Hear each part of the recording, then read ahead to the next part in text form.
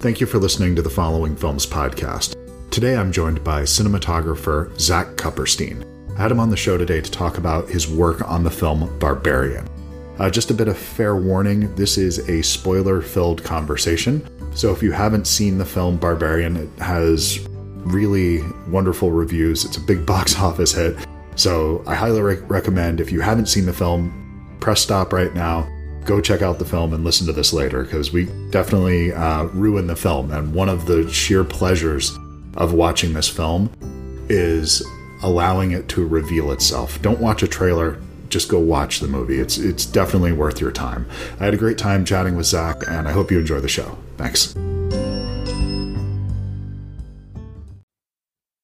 Hey, Chris. Hey, Zach, how are you today? Great, how are you? I'm good. Thank you so much for taking the time to do this, man. I really appreciate it. I'm sorry about the push. Thank you for accommodating that. No worries. It gave me a little bit of time to go over a few things, so I appreciated the extra time in the day. Congratulations on the film, the top at the box office. This made me so happy to walk out of that theater and just see something that was this, pardon the way, I mean this is an absolute compliment, something that was this fucking weird and wonderful. And to see that top the box office, I would never have expected that. So congratulations, man. Me neither. I was blown away and totally, I don't know, my mind is blown. I'm still bewildered, but it's been a fun ride. So thank you. What was there's so many parts of this to get into, but the film looks fantastic, first and foremost, just like right from the jump, when the combination of the camera movement with sound and performance in that opening shot, it's all coming together. And it feels like there's really just, this movie is firing on all cylinders at all time. And I feel like you're deeply connected in the camera work with performance, and you're supporting performance while doing something really interesting. Can you talk a little bit about the look of the film and what was driving some of these really interesting shots you came up with? Yeah, I mean, that opening shot was definitely all Zach, the director. He came up with that. I think he's had that in his head since he wrote the script. And how did we settle on the look of the film? Basically the film kind of breaks down into two parts. There are many parts, but essentially it's upstairs and the downstairs look. And upstairs for us is David Fincher, and downstairs for us is Sam Raimi. And that means essentially motivated camera moves only upstairs, and trying to work with the blocking and trying as much as possible for it to feel unnoticed, and just get you right into the movie, and then and build the suspense. And there were many moments that Zach pointed out in some Fincher stuff where it's like just a shot of a doorknob, and it's like, that looks great. Okay, like that builds the suspense. So simple, but really effective, and just takes you along for the ride. So and then downstairs, Zach is a huge Raimi fan, and he showed me Drag Me to Hell, which I hadn't seen before. And it's wonderful. Yeah, it's a wild movie, and I had so much fun watching it, and was like, oh, this is like, we're gonna go nuts, and I love that. So we just kind of, once the characters are downstairs, it's all like big fast camera moves, trying to amp up the humor of it, and exaggerate everything about it, from the wide lenses, the POVs, and just fast moves. That was sort of the gist of the downstairs. And then lighting wise, I think it was, and tonally it was, broken up into multiple parts as well, where the first third of the movie, it's really about believing that Keith is the bad guy. And I don't know, I don't want to spoil anything for your audience, but I think, okay, I'm just going to go ahead and throw this out there, because I don't know how to talk about this movie without spoiling things, without only talking about the first 10 minutes of the movie, really. So if you haven't watched the film yet, just do yourself a favor. If you're listening to this podcast, you are the type of person that would enjoy this film, so go watch it. And then I think we can just this will be a spoiler filled conversation from here on. Okay, good to have the freedom to just talk about the movie. So the first third of the movie, building up to Keith's death, we wanted the audience to obviously think that he's the bad guy, but there's sort of an automatic thing that the audience is doing, and if we were to lean into that and play him as like really evil seeming or whatever, the audience might start to second guess the fact that they think he's a bad guy. So instead, we kind of did a double, reverse psychology thing on them, and by playing him as the good guy so that they think that we're trying to hide the fact that he's the bad guy. And of course, he is the good guy in the end. So I think that worked really well. And Zach did a really great job of constantly reminding me of that and reminding everybody of that through production design, the photography, and through the color grade. I was, and in the music and the sound design as well, which I hadn't seen until recently.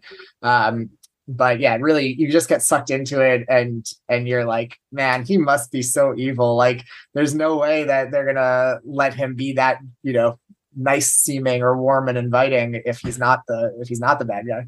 Well, it plays on both levels at the same time, where what you can view this performance as either something that is, there's a nervous energy, and it's either because he's a genuinely sweet, kind guy that just feels uncomfortable because he's in the presence of this woman that he wasn't expecting to see, that he has a little bit of a crush on, or there's nefarious motives. It works either way when you're looking at it. And when you go back and rewatch it, it's all the things that you were projecting into it that are just come out, and that it was played straight the entire time. It's just you and your baggage that you're bringing to the film is what causes that first act to be so effective. Exactly. Yeah. And then when we get into the basement, and things really just start to flip on their heads, it's very much about embracing the darkness and working with the flashlight to get as many gags out of it as we could, from the flickering flashlight to working with just the edge of what you can see, and all of that. I think the flashlight or the iPhone light really became, their own characters in the film. And for me, that was a challenge, because I was like, well, that's the only light I have to work with, and kind of had to plan on that. So I shot with the Sony Venice and had never worked with it before, but it does great in high ISOs. And I tested a lot of that with my colorist, Sam Daly, and just made sure that I could work in pretty much pitch black and still get something useful out of it. And then a lot of it came down to directing the actors where to point the flashlight, how to hold it. They did a lot of bouncing off of the tunnel walls. Yeah. And then a gaffer, whose nickname was Zeiss, his name is Zeiss, which I guess in Bulgarian is a nickname for somebody who has glasses, kind of like an endearing way of somebody calling somebody Four Eyes. But he was such a sweetheart, and he had this idea to take like an LED circular light, like a little LED panel, and he built like a top hat on it with a cap that he would stand behind the camera with, and bounce off the walls and aim depending on which way the actors pointed the flashlight. And then when they turn away from the camera, he would cover it very quickly so that it didn't have any ambience on the backs of their heads. And it worked beautifully. And there was a good sort of, we had maybe a signaling system at some point while we were shooting, or he would see a rehearsal and then start to anticipate and figure out, the timing of his lighting moves. And then we also tested, what if we put LED strips, throughout the tunnel, or like just a faint backlight or something, and it all looked really fake. So it was better to just stick with the flashlight and the phone. And then the flashlight itself, the one that's the more prop looking flashlight, we found this other LED sort of puck light. I think it's called the Ape Lab Coin, that was kind of the right size, and our department put it into the flashlight, and then we could remote control it and dial in how bright it was for each shot, and get that sort of flicker on demand instead of having to rely on like a battery gag or something. So a lot of things to kind of figure out once we got into the basement and downstairs, and then there's of course the flashback in the 80s sequence, which was fully inspired by one movie called Angst, which is an Austrian movie from the 80s. And Zach showed me that early on in prep, and it's wild. And it's like, the story's kind of dumb. It's just about like a serial killer who gets out of prison and goes on a rampage. But the photography is outrageous, and it's all like super wide lenses, super close. Lots of these just like where you're like steady cam following stuff. Is that where the idea, there's that study where you would almost be like pinned to his back, and you would have these moments where the arms would look just so long, like you were staring down, the barrel. And it was just this crazy point of view that you would have in certain shots here that just gave you this really almost dizzying feel at times. And I really noticed it in that sequence. Yeah, absolutely. And that's all taken from Angst. And Okay. I think I don't know when exactly the Snorri cam was invented, but they definitely used it on that movie. And there are lots of shots where the camera's attached to the actor in that. And we tried a little bit of that, and it ended up not really coming up with a rig that made sense for it, and it kind of made more sense to just be tracking with him with the Steadicam. Um, but that was definitely the inspiration for it. And there's also these like cool overhead floating shots that they do that we didn't really take from, but it was all really inspiring and just like, let's do that for a whole sequence. Why not? Felt crazy. So There was another moment that I think is really important. It's really key is when you transition from the, kind of the upstairs downstairs. And when we first see the upstairs world again, and we go to Justin Long's point of view, and it has this scene that almost reminds me of a moment in True Romance, the Tony Scott thing, where the studio guy is driving, talking to Bronson Pinchot on the phone. It's in this convertible. And that whole moment, whatever that song is that he's singing in this film, I just wanted to sing along with it. I fell in love with the guy right away and then hated myself for falling in love with him. And only Justin Long could pull off being, because he is the barbarian of the film, really. Absolutely. In the end. But you instantly want to like this guy. And then everything in the movie is telling you he's an asshole. He's a piece of shit. And it takes a while, I think, to completely buy into that idea. Yeah, that's exactly it. And Justin is so perfect for it, and such a delight to work with. Like, oh my God, we had so much fun on set. He was constantly trying to pick up Bulgarian phrases and learn them in between his lines. So he would like finish a take and then turn and like say something in Bulgarian or like mutter it to himself and say it over and over again and check with the crew and be like, did I get that right? Is it more like this or like this? And then he'd go back into character and do the scene. And I was just like, how are you doing that? But he's hilarious and just a blast to be around. So, and recreating Detroit in Bulgaria, I was shocked by that because when I saw the film, I didn't pick up on that. And most of the time, when you're shooting in, if you're in these former Soviet bloc countries or in Eastern Europe or wherever, and it's supposed to be, the Appalachian Trail or something like that, it's close, but there's always something that feels a little bit off. I had no idea. Because I went into this as blind as possible. It was in the press notes that I had for it, but I knew I wanted to see this, and I just went in as blind as possible. And so that's when I found this out. It was in prep for the interview, and I was shocked by that. You guys really nailed that. Awesome. Well, I'm so glad to hear that. You had no idea, and hopefully the only giveaway is all the Bulgarian names that roll in the credits at the end. I saw it in the theater for the first time recently, and I was like, "Oh wow, it's all the Ivanovs and Petrovs, and and they're all wonderful people." And I was like, "Oh, and that guy and that friend, But yeah, to accomplish that, we I guess at the onset, it was pitched to us that there's this studio there that has a backlot that they call America Town, and it's like it's like one block that has some suburban looking houses on it. They also have a New York City street. I was going to love it if you said we didn't have to change a thing. That's what they saw America was like, and it was just perfect. Yeah, no, unfortunately, that was not. Once you kind of dug into it, it looked great at first. I was like, wow, okay, like that seems like a no-brainer, looks good. But then you kind of dig into it and you see like, we can only look, maybe 180 degrees. And if we flip around this way, you can't see that. We'd have to like do a green screen extension of a set or something like that. And the houses we didn't have a lot of control over. It just wasn't in the cards for us to like rebuild things or paint things or do what we really needed to do.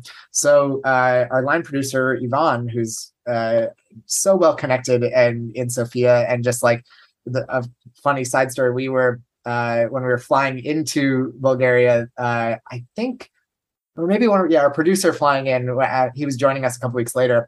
He picked up like a Bulgaria magazine or whatever it is on the airline that's like in the seat back, and Ivan is on the cover of the magazine on the airline, just like, we make TVs here or whatever.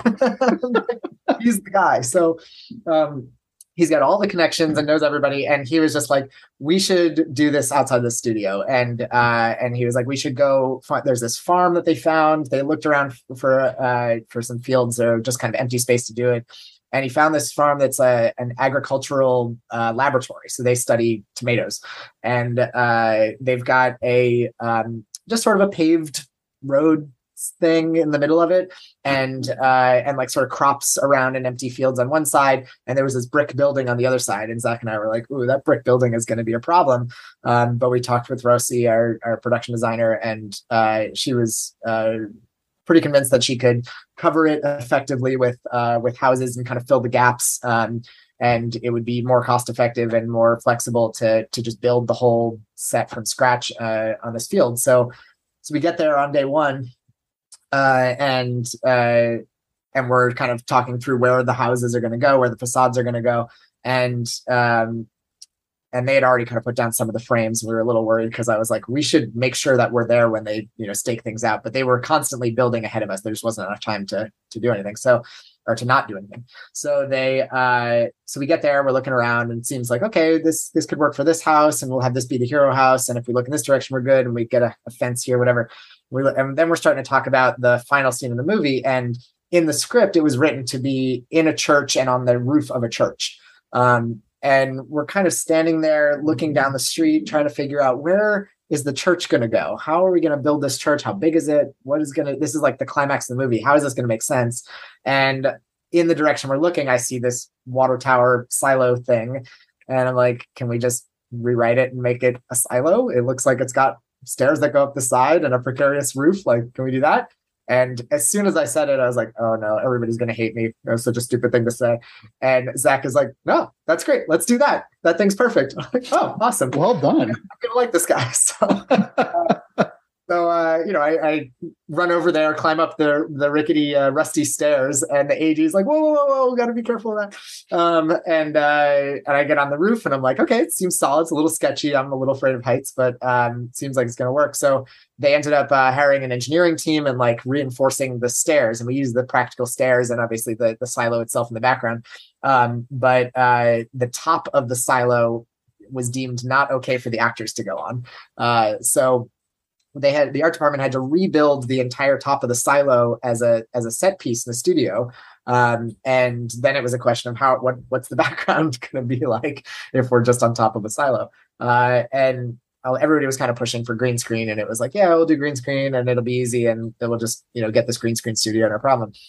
And I was like, green screen is not going to be good. It's just not going to look good. The green light's going to spill everywhere. We're going to be fighting it all the time. And it's just going to be a pain. So I was talking with a few people, and the gaffer Zeiss had a great idea. And he was like, let's just take some black fabric, poke some holes in the back, and light it up from behind, and it'll look like distant city lights. I was like, all right, let's try it out. So we get to our test day, and we did it on a 4x and tested it out. It looked great. And we're like, okay, like that seems like it's going to work. Now what? And then, a few weeks go by, we're in production, and then they're like, okay, how are we going to, how much black fabric do we need? How big is this set going to be? Et cetera, et cetera. And we got, 270 degrees of black fabric, and all of it, raised up to the ceiling. And then the line producer asked me, he goes, how high should the horizon be? Like, where's the horizon going to be relative to the thing? I'm like, oh, it's a really good question. I don't know. Figure that out. So I go back to our set. I climb up on top of the silo, and I downloaded a sextant app on my phone. And do you know what a sextant is? No, I do not. Oh, it's like an astronomy tool to measure the angle of what you're looking at. Wow. Okay. So it was used in like navigating ships forever, so they could like pinpoint where the stars are and where they are. It's kind of how they figure out latitude. Okay. So I downloaded an app that does that, and I go climb on top of this thing, and I'm like, okay, I don't know how high it's going to be, what angle it'll be at. And I look, and I'm like, oh, 0 degrees. Okay, interesting. And then I kind of like get down a little lower. I check again, 0 degrees. Okay. And I go back down to the ground, check 0 degrees. And I'm like, oh, right. The horizon, it's always at 0 degrees. Like, but it took me going there to like test it and realize that. And I was like, well, what does that mean? That means that wherever the camera is, because it's from your perspective. So wherever the camera is, the horizon has to be at the same height as the camera, or appear to be 0 degrees relative to the camera. So then I realized, oh, the horizon can't just be a height. It needs to be able to move. Yeah. To shot. Of course. But I had to break that news to the line producer. I'm like, we need the whole thing on chain motors, and we need to be able to adjust it for every shot. He was like, all right, I guess that's the thing. So, so they put that together, and then on the day we got the camera up on top of the silo, and I took a laser and a level and aimed it at the got it perfectly level with the camera and found the spot, and we adjusted the horizon to the laser pointer. And as soon as it hit 0 degrees, it clicked in. It was like, wow, this looks real now, and it didn't before that. There's something that's like, oh, that's kind of off, and it just suddenly made it real. So that, and then like some clever gelling of lights behind the backdrop to like get different areas of the city, and like little bits of red gel to be like, oh, that's like a tower light, a radio tower light or whatever. And lines that were like, oh, here's the road, this might be a highway of lights, and all that kind of together really sells it. So none of that is green screen at all. I think it's totally believable. I agree. I never would have known, honestly.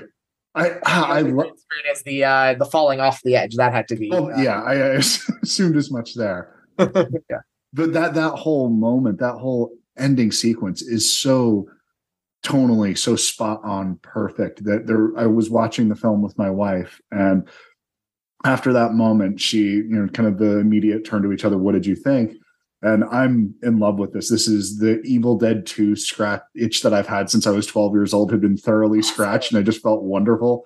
And my wife's like, I don't know. She's like, I don't know if I love this or if I hate it. I have no clue. I'm like, that's good. That's really good that it's giving that big of a reaction. She came around to it, but it was something that took a minute. And I have a 12-year-old son now, and that kind of dawned on me in that moment that I don't want to be the one that says, hey, check this out. But I kind of want to leave the Blu-ray out somewhere in the house so that hopefully he'll find it and put it on himself. Because I don't want to be that parent that's guiding him there. But I do want, seeing stuff like this at that age, I think that's like when you're a little bit too young for it, it can leave those marks on you for life. And that's like right on the edge. Like, maybe he shouldn't see that, but maybe he could. I don't know. He saw it and he liked that, and he did that on his own. So I mean, this would be a natural follow-up for him with that, I think. So yeah, I think it might make sense. But there's elements in it. There's also at this film center, unlike Evil Dead 2, this is a highly moral film. There's a moral center here, and there's a takeaway. This is incredibly prescient right now. This is something that I think is dealing with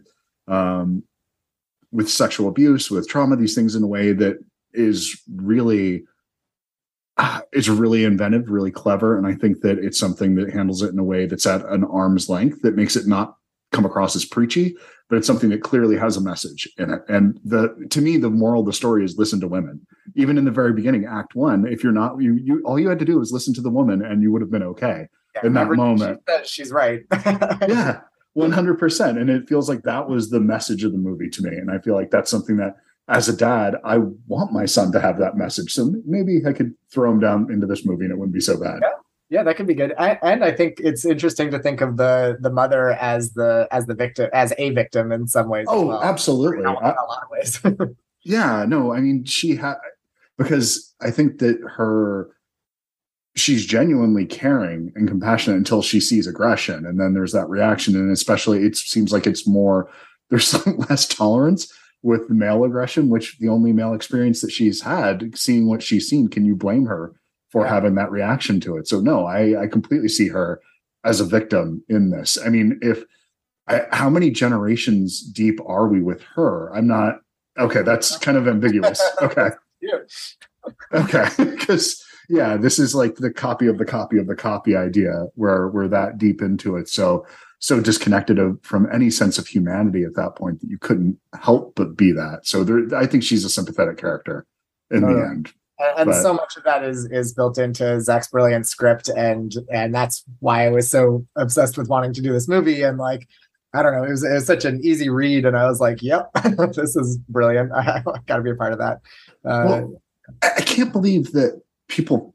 I know this isn't a big budget movie by any stretch of the imagination, but it's not a micro budget film. And normally you only see stuff like this on a really, really small level, where it's a couple guys doing something on a weekend using, an HD camera, might even be on a cell phone. And they're trying to just get away with it, putting together. It would have been something they were buying ends of film stock to put it together. Yeah.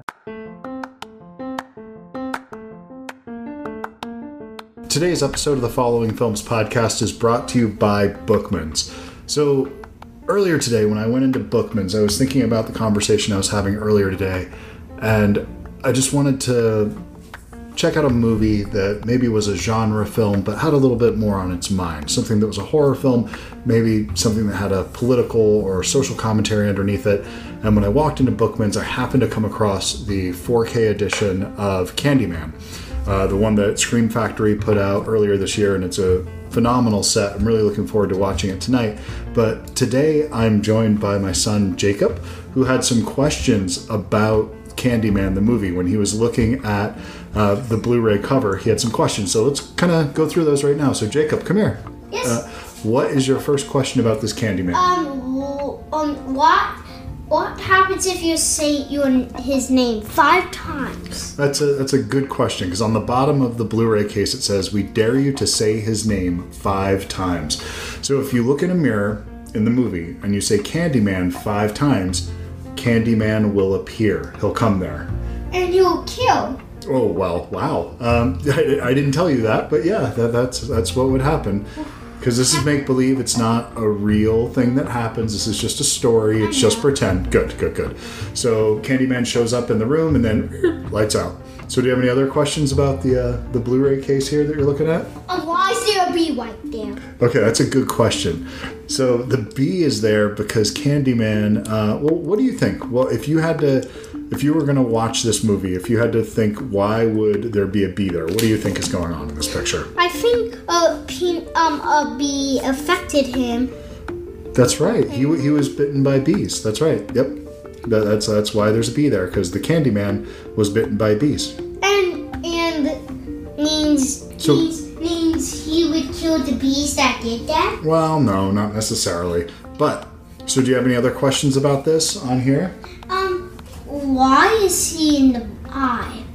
Oh, that's Candyman. That's just a reflection. So this eyeball right here, it represents, there's a woman who's looking in the mirror, and then she can see Candyman in the mirror also. So I think that's what that's trying to portray. So I have a question for you about this movie. Do you think this is a movie that a kid should watch? No. Is this a movie that you ever think you'll watch? When you're a grown-up, do you ever want to see Candyman? Yes. When you're a grown-up? Okay, cool. As long as it's not too horrifying. It's not that bad. It's a lot of fun. Mom loves this movie. I love this movie, so we're going to probably watch this later tonight. But how do you know all this stuff? How do I know all this about it? Well, because I like movies a lot, and that's why I have a movie podcast, so that I can talk about movies. And why do you actually know all about what's in this movie? Because I've seen it a bunch of times. Oh. The classic one, like part 1? Yeah, well, there's 4 Candyman movies. There's 3 that star Tony Todd, who's that guy right there.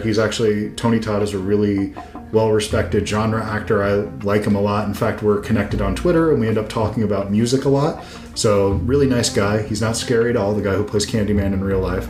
And then there was a remake that was done, or I guess it's kind of a sequel to it, that was done recently. Came out last year, that's really, really good. Or a couple years now, I guess it's been out for. So, yeah, definitely worth checking out. But I have a new question. Why is there a blood right there? Well, that just makes it a little bit more horrifying. So, I think we need to get back to the interview. Why don't you just go ahead and say thank you for listening to the show to the people. Thank you for listening to the show. Goodbye. Bye. Enjoy the rest of the show.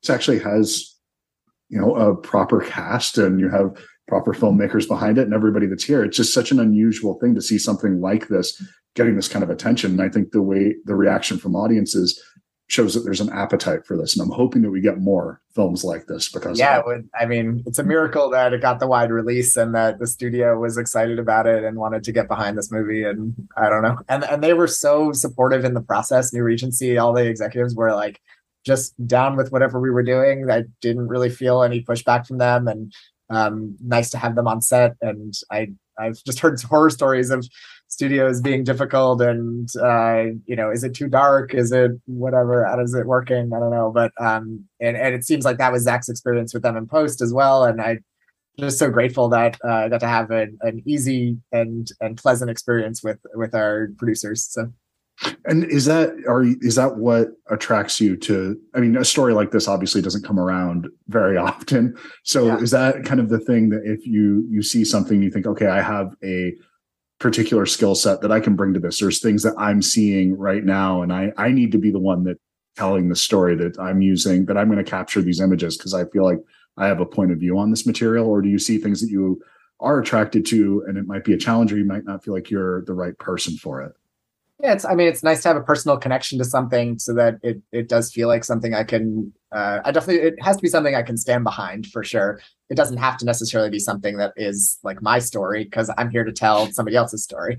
Sure. And that's why I'm a DP and not a director or a writer. And like, I really love taking somebody else's idea and making the most of it and improving upon it and all that. But for me, it's like, I have to enjoy the script, want to see the movie, feel like it's original in some way. Like I've read a lot of really good scripts that are movies I feel like I've seen before, and that's kind of a turnoff. It's like I want to invent something and do something that I haven't seen before. And then of course it's about the collaboration with the director and the vibe that I experienced hitting it off with them or not right out of the gate. And in my first meeting with Zach, I was like, oh, this guy's great. He knows what he's doing. He's got the right head on his shoulders. He's got kind of the right amount of experience. This is his first movie, but it's like he's just a smart guy, and he had something to say and and a clear vision that like it didn't. Sometimes it feels like a director might be leaning on me too hard to like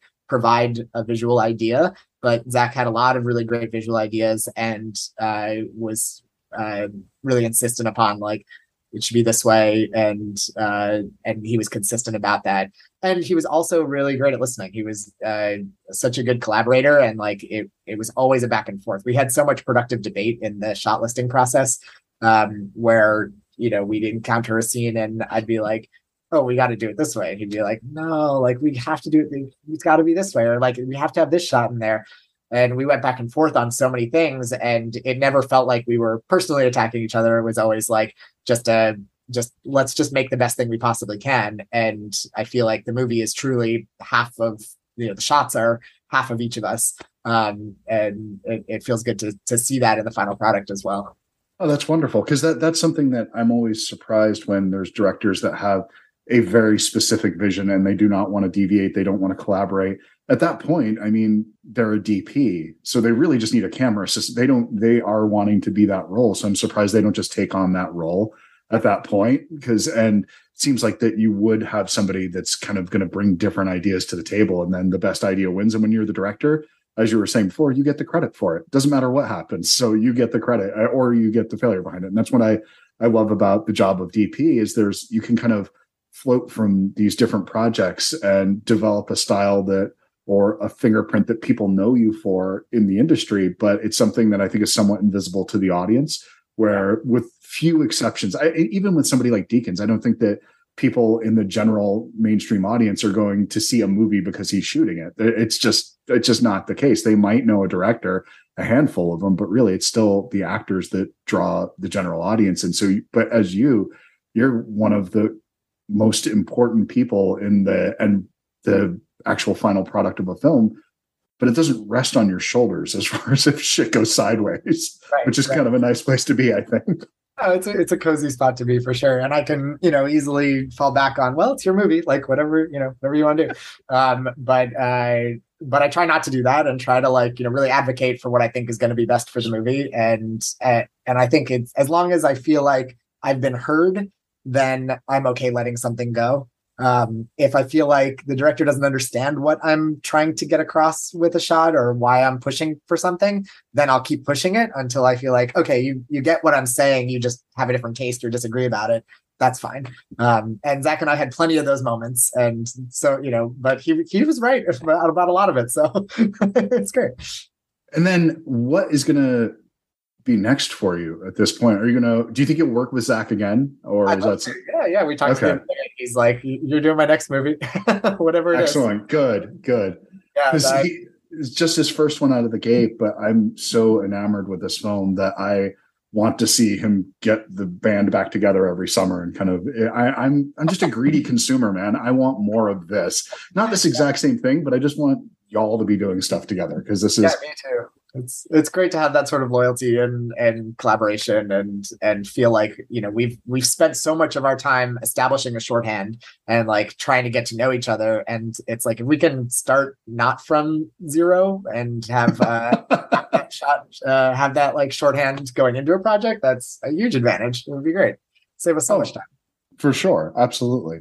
Well, congratulations on the film, man, because this is literally one of the best times I've had in a theater in years. I can't tell you how much I enjoyed this film. There's just I'm 46, so the movies that kind of got me going to the theater that's downtown on the weird side, and those oddball off pictures that I would see going to repertory houses and things like that when I was a kid, it was stuff like this, and I'm so happy to see this out there right now. So just congratulations on it, man. Well, I'm honored. I'm so happy you like it, and it was just as fun to make it and for me to see it in the theater too. It's a blast. It's a lot of fun. Awesome. Well, congratulations, man, and it was a pleasure to speak with you, and hope to get to do it again sometime, man. Thank you. Yeah, it was great talking to you, Chris. Awesome. Take care, man. Bye-bye. Time enough to figure you out. Time enough to write this down. Wish me luck, give me hope.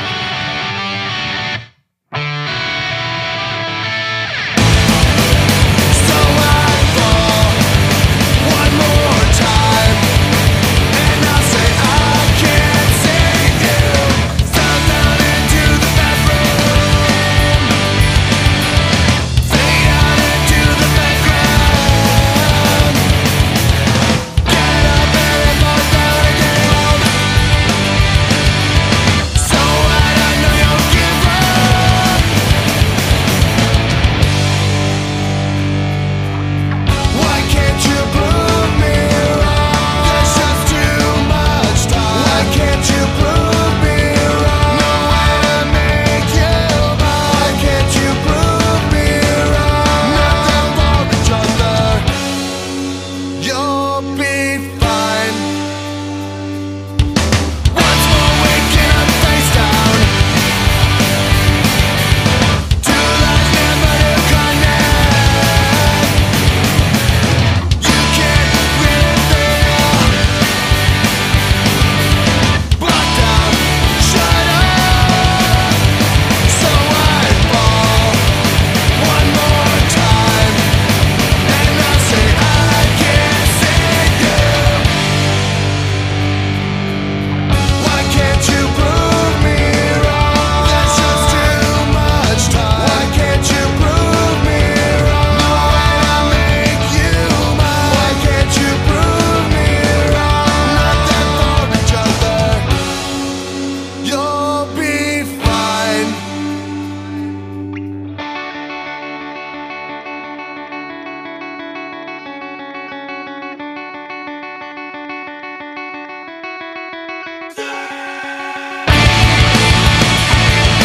Save you now. Save you. Save you now. Save you. Save you now. Save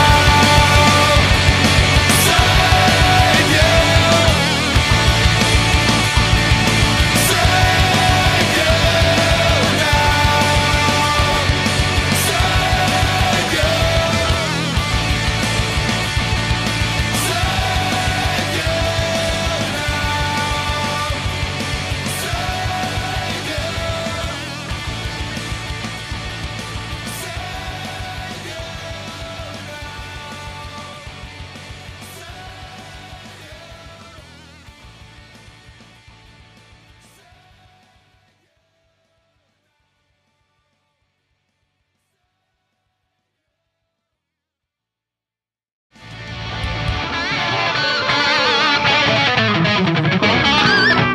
My voice cracked.